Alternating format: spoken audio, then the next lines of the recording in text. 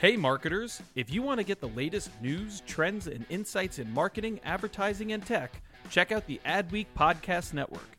Learn from leading voices across media and marketing with original shows like Yeah, That's Probably an Ad, Marketing Vanguard, and Tech Magic with Kathy Hackle. Start listening now by searching Adweek wherever you listen to podcasts. My dad works in B2B marketing. He came by my school for career day and said he was a big ROAS man. Then he told everyone how much he loved calculating his return on ad spend. My friends still laugh at me to this day. Not everyone gets B2B, but with LinkedIn, you'll be able to reach people who do. Get a $100 credit on your next ad campaign. Go to linkedin.com/generate to claim your credit. That's linkedin.com/generate. Terms and conditions apply. LinkedIn, the place to be, to be. Marketers, with the end of the third-party cookie fast approaching, it's important to assess what you know about the new solutions being developed. In the latest Institute for Brand Marketing course, Marketing in a Cookieless World, learn how this industry change may impact your business and how advanced technologies like AI can serve as an alternative to cookies. Designed in collaboration with IBM Watson Advertising and Adweek, this complimentary course offers lessons that take approximately 10 minutes each to complete. Get started today. Visit adweek.com/IBM to get started. That's adweek.com/IBM.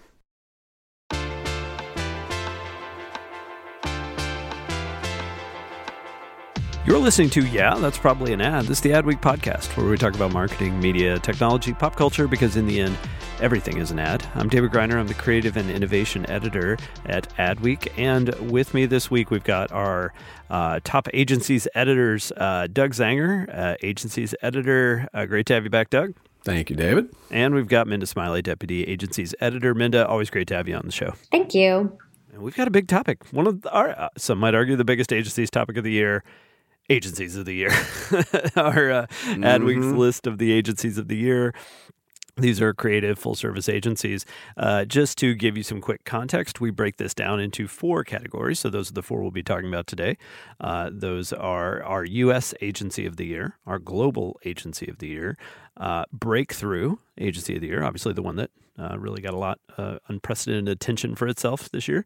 And then we've got the International Agency of the Year. And by international, we mean, it's probably in one country or in one city, not so much like a big global network.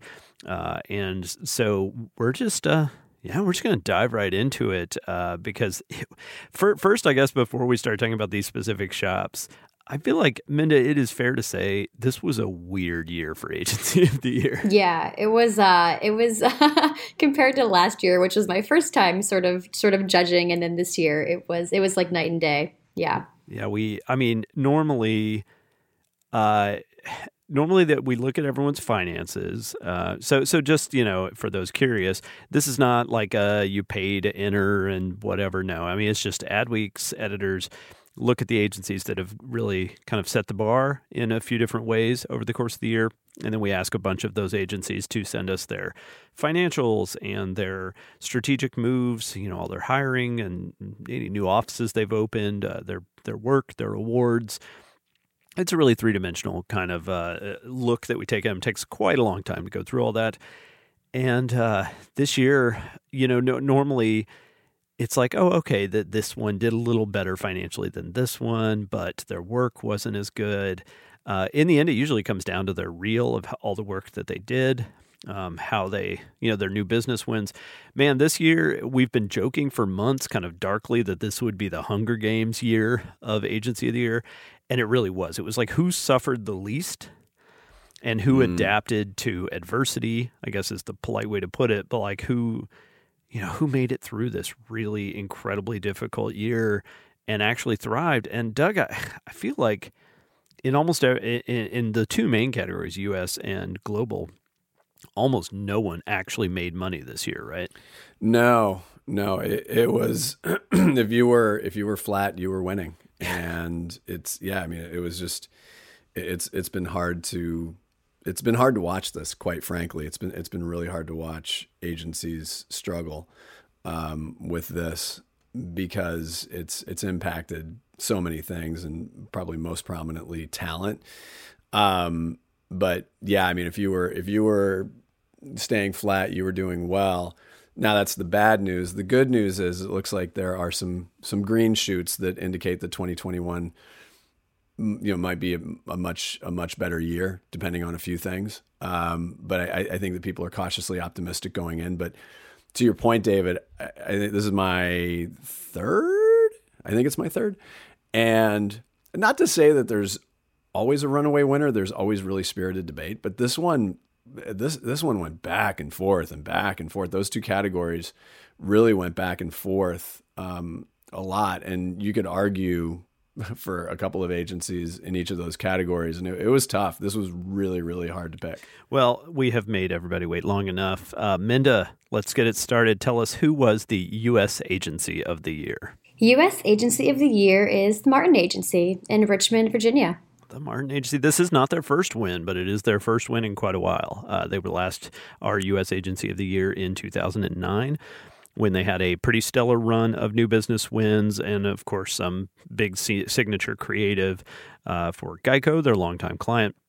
And this year, very different. They certainly had some big wins. They certainly had some big work, but this was not a year of like, look at all these amazing Geico ads. Look at these gigantic wins. It was just like so tell us, I think the story about Martin, it's obviously a rebuilding story, but also just financially, they had such a killer year. Let's start there, Minda. Tell us a little about, you wrote the story about the U.S. Agency of the Year. Mm-hmm. Tell us about Martin's just financial success this year is kind of there is no parallel for that of any other agency we looked at. Sure. Yeah, we mentioned that in the story. They had double-digit growth. They had 30% revenue growth this year, which really stood out to us. I mean, kind of like you were saying before, usually it's kind of usually all of our contenders all show growth. That was not the case this year. So the fact that Martin was able to show that and show a good amount of new business wins was pretty impressive, and definitely played a big part in why they won this year. Now, remind us about Martin Agency has gone through quite a bit of turmoil in the last few years. They had some very high-profile leadership ousters and departures. So just kind of catch us up quickly on their leadership and how that also changed this year with the new CCO. Yeah, of course. I mean, I think anyone who's been in the industry the past few years probably remembers when their chief creative officer, Joe Alexander, was ousted, sexual harassment scandal. And they've been rebuilding for the past few years. And I think over the past few years, we've kind of seen them win some new clients, win some momentum. I know Buffalo Wild Wings was a big win they had maybe two years ago. And they've had stuff like that happen. And I think this year that even in the face of all the problems and hardships that came for agencies this year, they still managed to still continue to win. They won Axe this year and a few other clients. And they even, I think, I mentioned this in my story as well, they won Old Navy at the beginning of this year. And I mean, I think like literally weeks after they won Old Navy, the retail chain had to shut all of their stores down because of COVID-19. And they kind of just ran with it and were able to pitch ideas for them. And I interviewed their chief marketing officer for the story, and she basically said like, yeah, they're the best kind of partner we could have had this year. They've just been able to roll with the punches. So yeah, that's part of the reason why they were chosen this year is just because of an adaptability, I guess, that they were really able to show. And then, like you mentioned, they did have some creative changes this year in terms of leadership. Danny Robinson was named Chief Creative Officer, and he's one of few Black Chief Creative Officers in the industry. And he's been with Martin for quite some time, I think probably around 15, 20 years. I forget exactly how long, but yeah, they've kind of had a rough couple of years, but also a lot of growth at the same time, and clearly we're able to show a lot of resiliency this year. Yeah, and Doug, I feel like Martin's also a great example of agencies that got an earlier start on diversity and prioritizing diversity. I say earlier, like 2 years ago, but it's right. Compared to the agencies that just this spring, under intensive pressure, realized that maybe diversity would be a good idea, especially in leadership. This is an agency with a very diverse leadership, both in terms of gender balance and racial diversity. I believe something like 50% of their new hires this year were minority identifying. And one of the things that really strikes me is they lost Karen Costello, their CCO, who just due to some personal reasons had to relocate. I think it was a very amicable parting. Yeah. But they're able to replace one of the best known women in, one of the most prominent women in creative with one of the most, prominent and respected black men in creative. That just goes to show a lot of agencies would be lucky to have, either of those, much less the ability to replace one with the other so seamlessly. So what's your take on kind of Martin's commitment to diversity and how that was reflected this year? I think that the Martin Agency understands that diversity, equality, and inclusion can be a very significant driver of business. I mean, we can go back and forth on this, and there's continually evolving research that diverse teams are more profitable. And you see that in brands, you see that in agencies.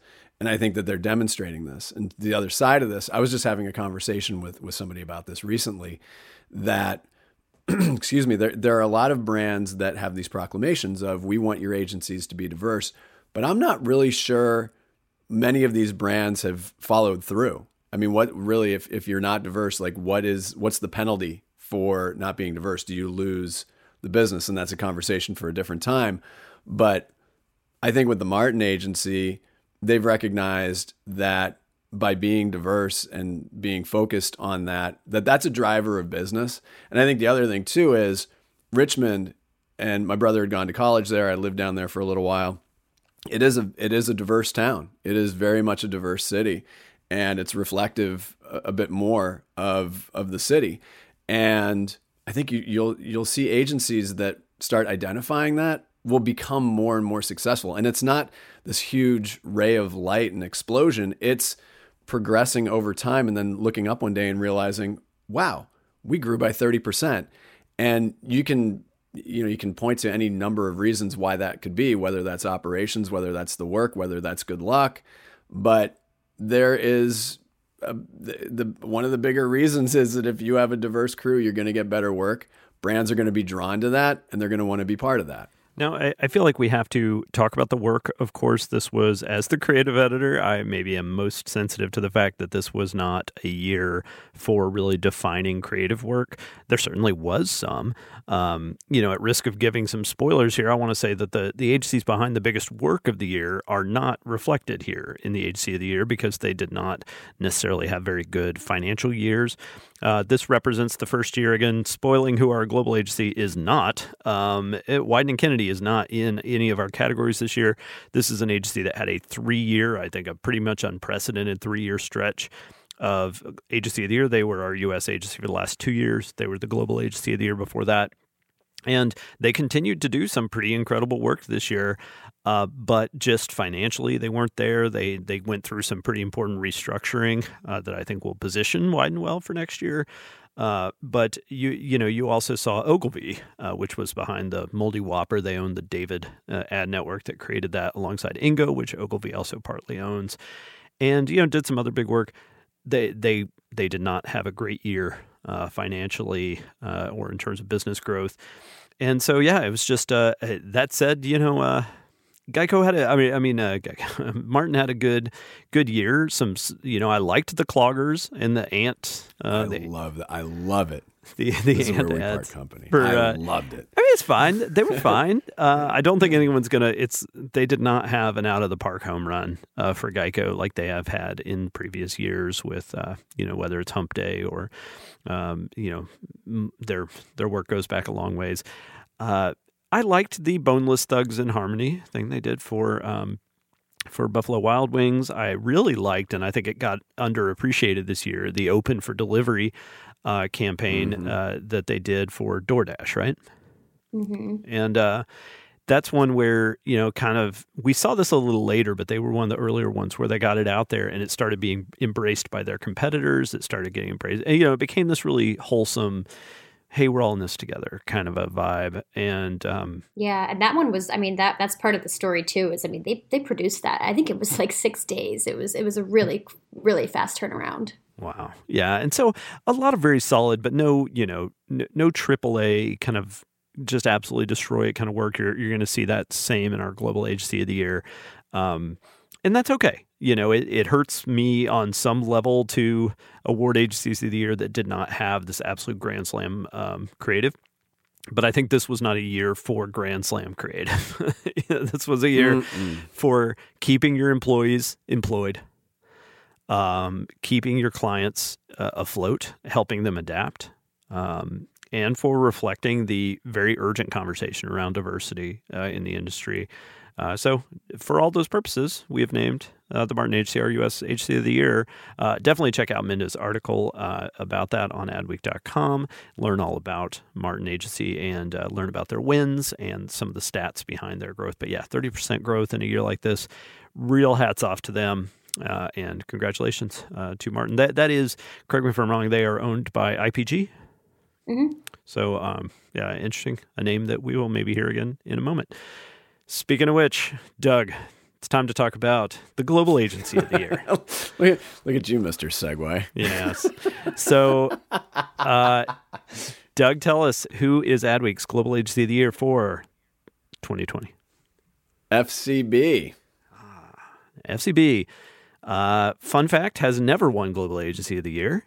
This is an honor that's, honestly, I forget how old Global Agency of the Year. It's been around a while. They were our U.S. Agency of the Year back when they were Foote, Cone, and Belding. They were our Agency of the Year, U.S. Agency of the Year in 1989. It's been a while. It's been a long while. So this is their first global honor. Doug, tell us what put FCB over the top this year. I mean, there were a lot of things. Like you had mentioned with the Martin Agency, you've got a lot of growth. What was interesting is seeing some really interesting work coming out of their regions in Brazil, and you see FCB6 has always been a really strong agency in the network up in Canada, and then seeing there was some really great work that came out of FCB in India. They had some really big wins. They had some key wins. Axe was a key win. Mike's Hard Lemonade, BMW for FCB6, and that's for the North America market. So there were a lot of big wins, but I also think the revenue piece of it, they were solid there as well. They had made some good strategic moves. But one thing that I was very fortunate to cover is what they've done for quite a long time, I have to say, too. It's been a little bit under the radar about how the agency globally is working to create this inclusive anti-racist culture. And this goes deep. They're putting in a ton of work, and they have put in a ton of work. And I think that we all can agree that lofty proclamations are one thing, but actual progress is quite another. And back in October, I had a chance to chat with some of the leadership at the company. Cindy Augustine, FCB's Global Chief Talent Officer, Vita Harris, Chief Strategy Officer, and a few other people as well. And it's, they're really putting in the work. So I think that they're very well deserving on balance because they're putting in a lot of work in a lot of areas, and they're an ascendant agency. I think it's one of these agencies that we hear from every so often. I think it was last year with Whopper Detour that I think that agencies year after year tend to have a signature piece of work or two. And for FCB, Whopper Turnaround, right? Is that what it was? Whopper Detour. Did I get it right? Sorry, Whopper Detour. I can't keep track of my Burger King anything anymore. But Whopper Detour, that was their, using air quotes here, fearless girl. And I think that, as we alluded to with the Martin Agency and with all of the agencies that were honored this year, it was about consistency. It wasn't about the big shining hit. It was about being consistent and being good. Yeah, and I think FCB is one of those where they certainly had losses. They certainly had.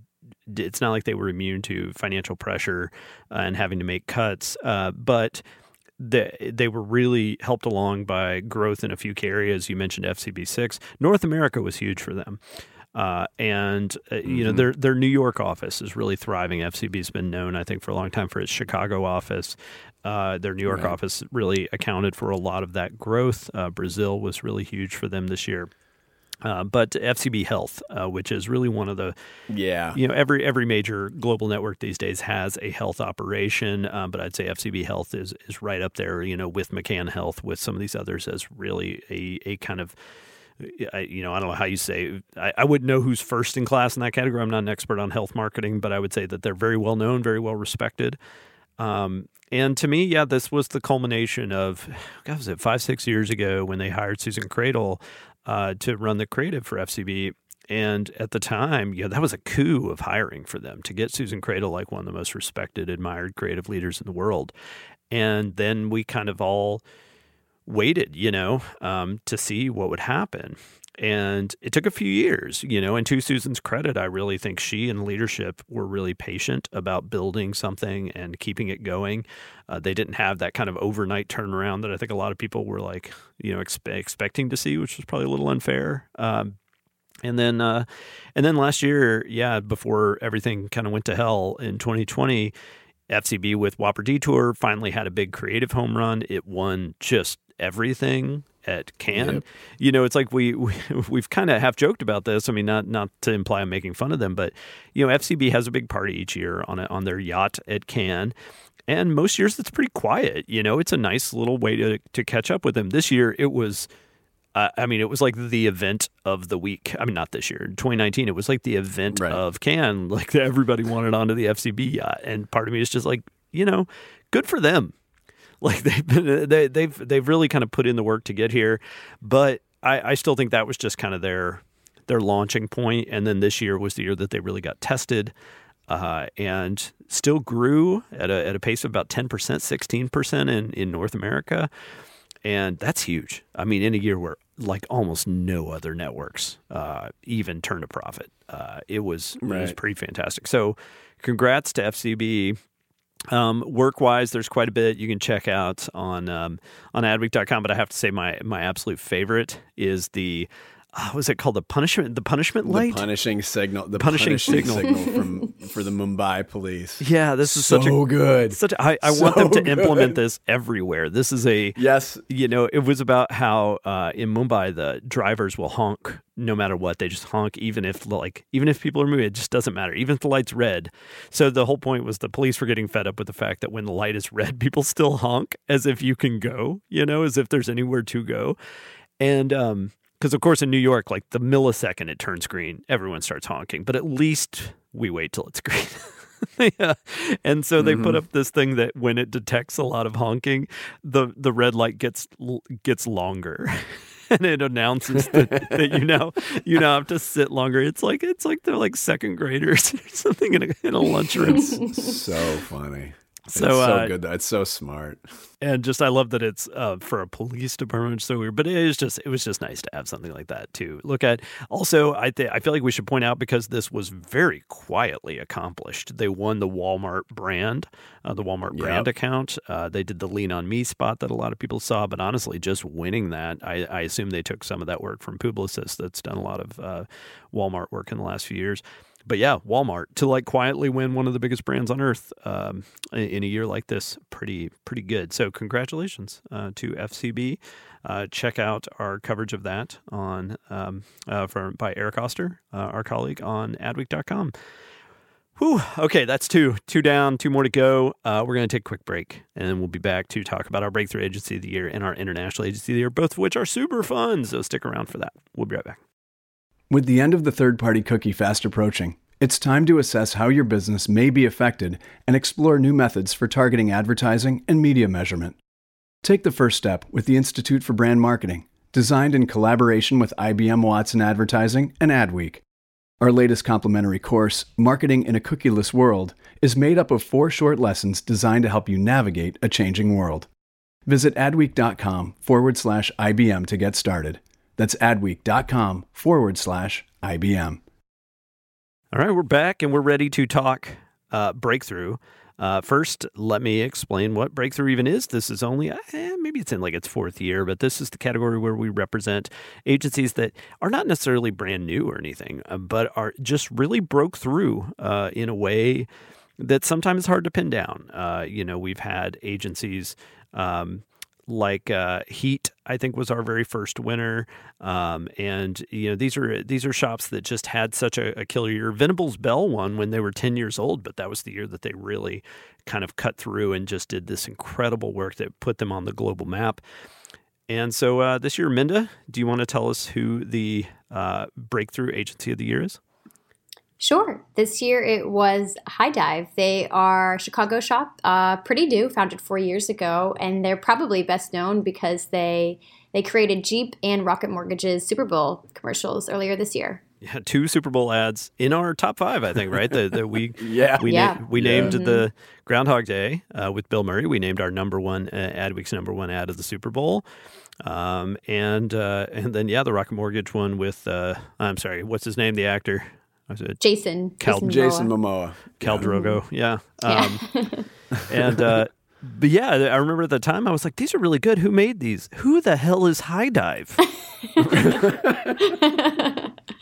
Yeah. It's they've kind of had like a wild year. I mean, they had these Super Bowl commercials. They had 2 Super Bowl commercials, and they're really small. I think they have like 30 full-time employees, and they do kind of flex. They have like a freelancer network that they tap into, but it is a pretty small operation. And so yeah, they had a great start to the year. Their Super Bowl ads were both really popular. Both had famous people in them. They both were in the top spots in the USA Today ad meter. And part of me does kind of wonder, like, if this year wouldn't have taken such a weird turn if they would have seen even more momentum. Because, I mean, I remember in February, people, kind of like you said, Grider, everyone was like, who is this agency? like, doing all this crazy work. So, but even so, they still managed to have a good year and have some wins. And they did grow as well. I think their revenue was up. They're projecting it to be up around 35%, I believe. So yeah, they had a good year. Wow.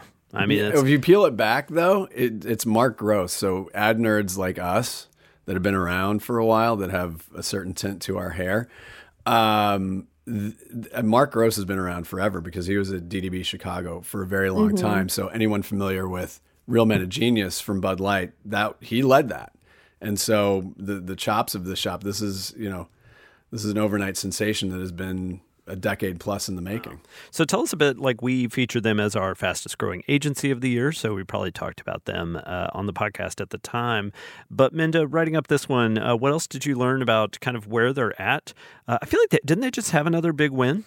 Yeah, they won the General, which I'm excited to see what they do with that, because I think everyone knows the General mascot, the General jingle. It's it's not like a huge brand, but I think it's one of those brands that people definitely like. You think of that jingle, you think of that mascot when you hear the name, and so I'm actually really curious to see what they do with that account. They just won it a few weeks ago, or they just announced it a few weeks ago at least.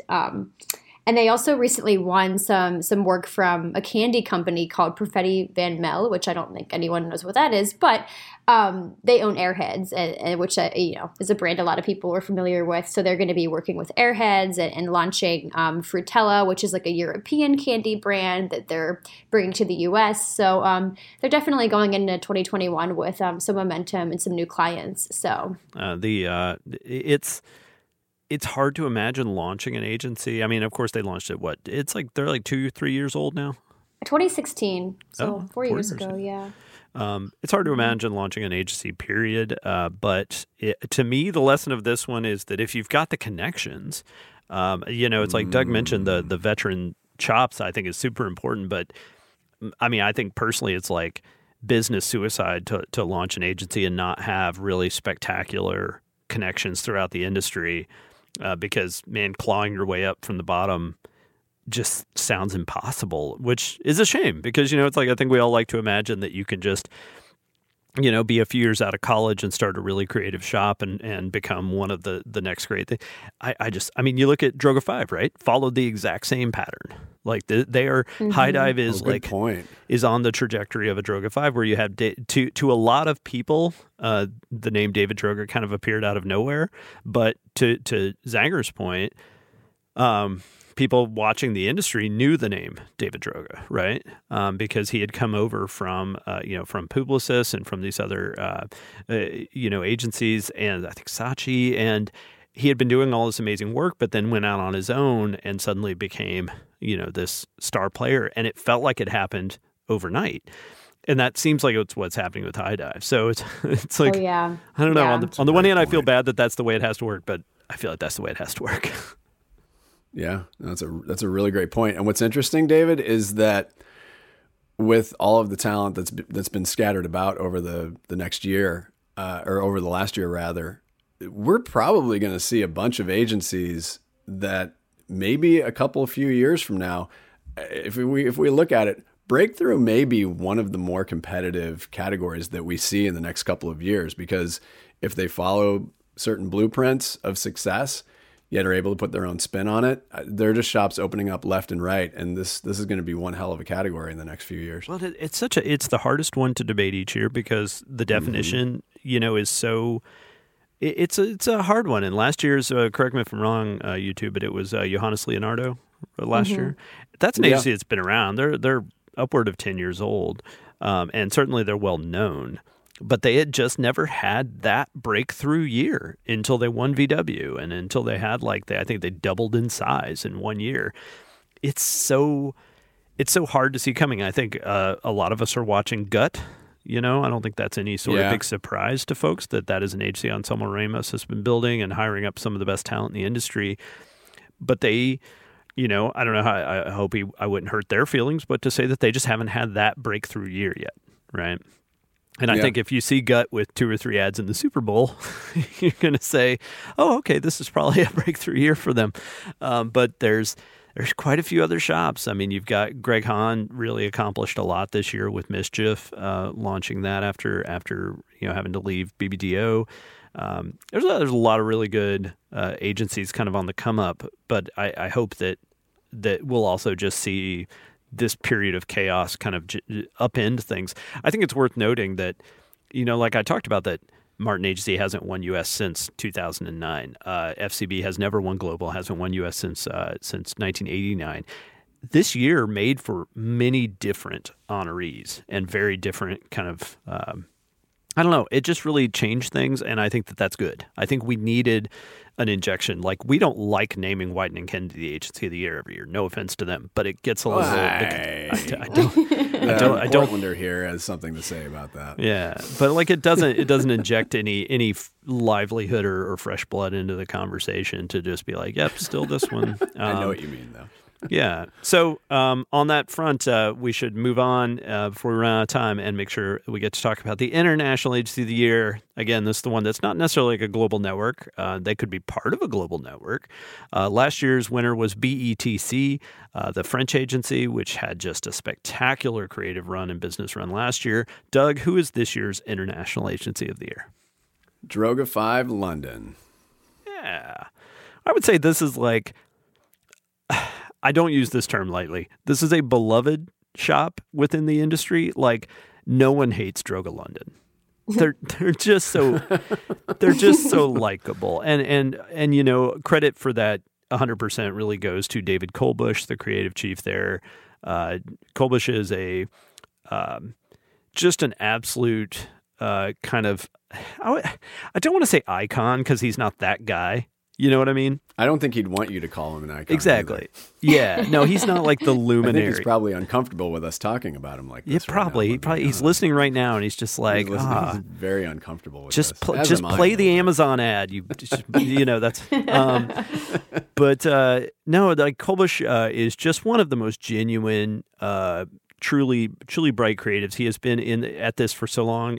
If he is listening, he'll know that, of course, I'm going to mention that he made one of my favorite ads of all time, which is Nannerpuss, the Super Bowl ad for Denny's.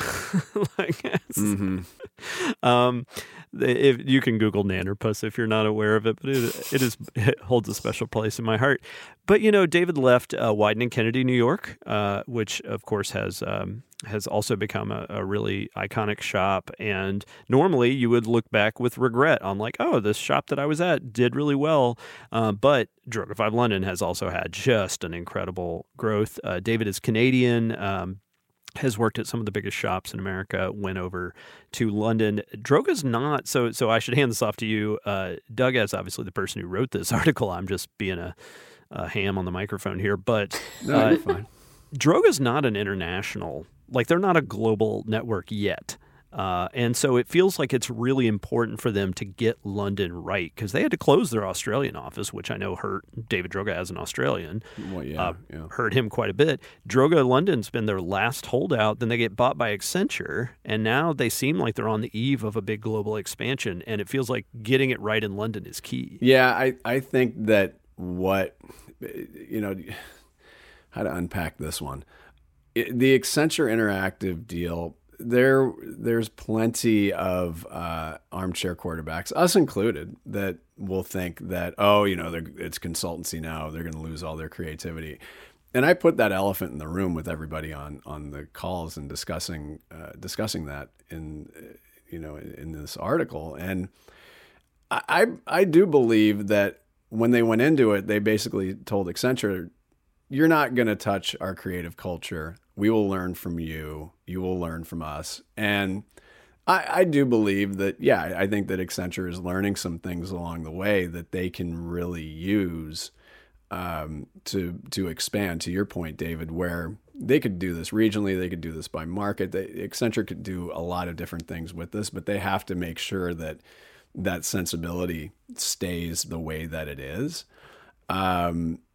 I just, I think it's still TBD, to be perfectly honest, but I think you're right. If you get London right, if you get New York right, then you're building something that retains that culture.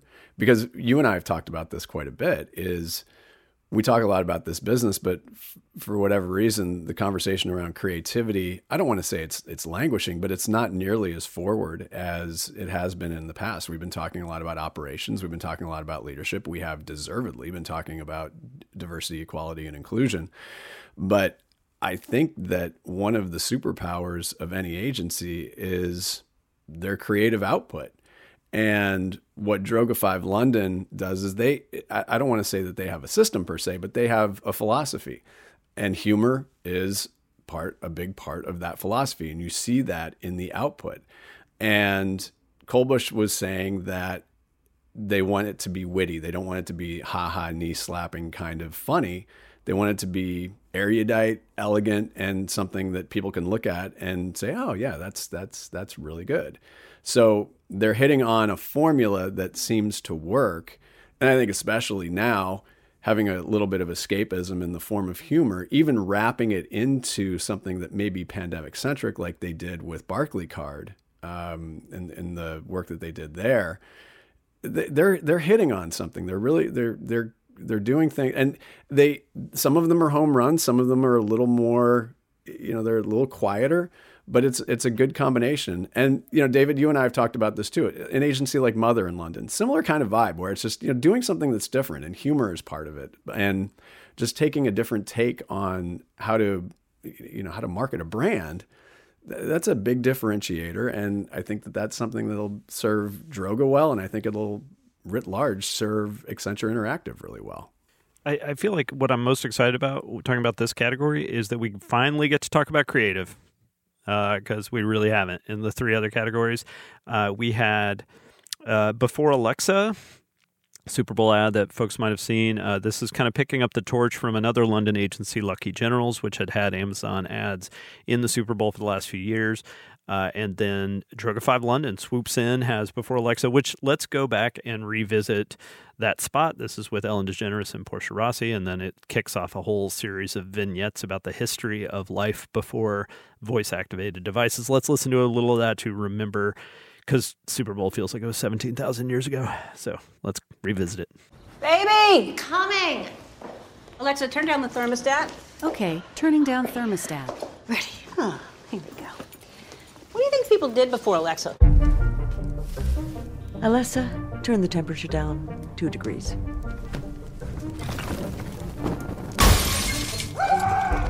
Thank you, dear. Alexa, tell me a joke. Jokes. God, you think I know loads? Look at me. Next. News! Get your news here! Alex, what's today's news? Doesn't matter. It's all fake.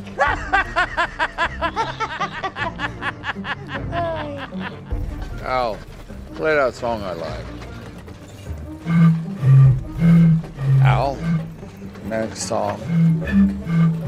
Alexei, tell us something interesting. Okay.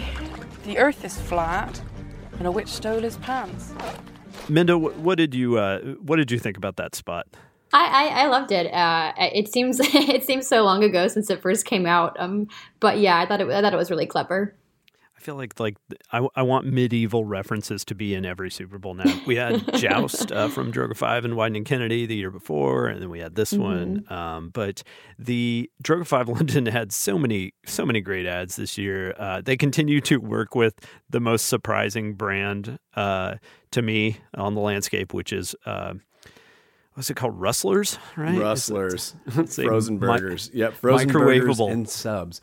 Microwavable burgers and sandwiches, yes. And they do all their ads have been good. Some have been a little more self-indulgent than others, like when they put on an entire play about it, like an entire experimental play about the history of the microwave. Well, it just tells you what the margins are on that product, then, that they have enough to do that type of stuff.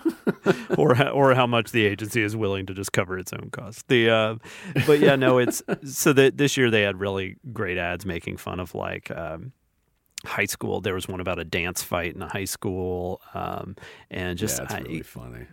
It's all good work. What else did they do creative wise this year? What was the really weird one? With yeah. Remind me of that one. Yeah, so SetApp, it was, so SetApp is essentially apps, productivity apps. And the premise of the spot was if you don't finish something, then bad things happen. So it's somebody, not a psychologist, but a hypnotist that trying to get somebody to quit some sort of habit and then doesn't get to the point where he wakes up. And so there are all these funny scenarios about not finishing a task can lead to dire consequences. And so it's like a hypnotist tells very a guy British. Yeah. It's like you're a snake. Absurd. Like, right. It tells a guy you're a snake, and then he gets distracted, and he doesn't wake him back up, and so the dude just ends up living as a snake for the rest of his life. Very British. Yes. Yeah. Very British. Yeah. It was really good though. Well, definitely check out. We should talk financials because again, that was really the separation for all four of our winners from much of their peers. Droga 5 London had a pretty good year, right? Yeah, they grew 15%. So, anything moving upward, going up in the elevator as opposed to going down in the elevator is good, and to be double digit is a bonus. So they did well. Well, congratulations to all four of our agencies of the year. You can learn so much more about them on adweek.com in stories by Minda, by Doug, by Eric Oster, and check it out. You revisit the ads and get a lot more detail than we got to go into today. We'd love to hear who your agencies of the year were. You didn't have to plow through all sorts of spreadsheets and stuff, so you probably have a much more visceral take. So please drop us a note at podcast@adweek.com. That's podcast@adweek.com. And we'd love to hear who really stood out to you this year. And just, again, big congrats to those agencies. It was a year that tested all of us in so many ways. And I think to actually succeed as a business, to take care of your people, to stay focused on diversity and give it the respect it deserves, all of those things in a year of just absolutely dire financial straits is really something to be proud of. So congrats to all them. And congrats to both of you, Minda and Doug and Eric, who couldn't be here today. You guys have put in such a tremendous amount of work. So thank you for all of your time and effort assembling these stories and being here today. Our Thanks. pleasure. All right. Well, we're out of time. Our theme music is by Home. This week's episode was produced by me, David Greiner, and edited by Lane McGibney. Like I said before, you can reach us at podcast@adweek.com. And if you haven't already, please leave us a review on Apple Podcasts or wherever you get your podcasts. Those reviews mean a lot to us personally, and they help new listeners discover the show. For Adweek, I'm David Greiner, and we will be back next week.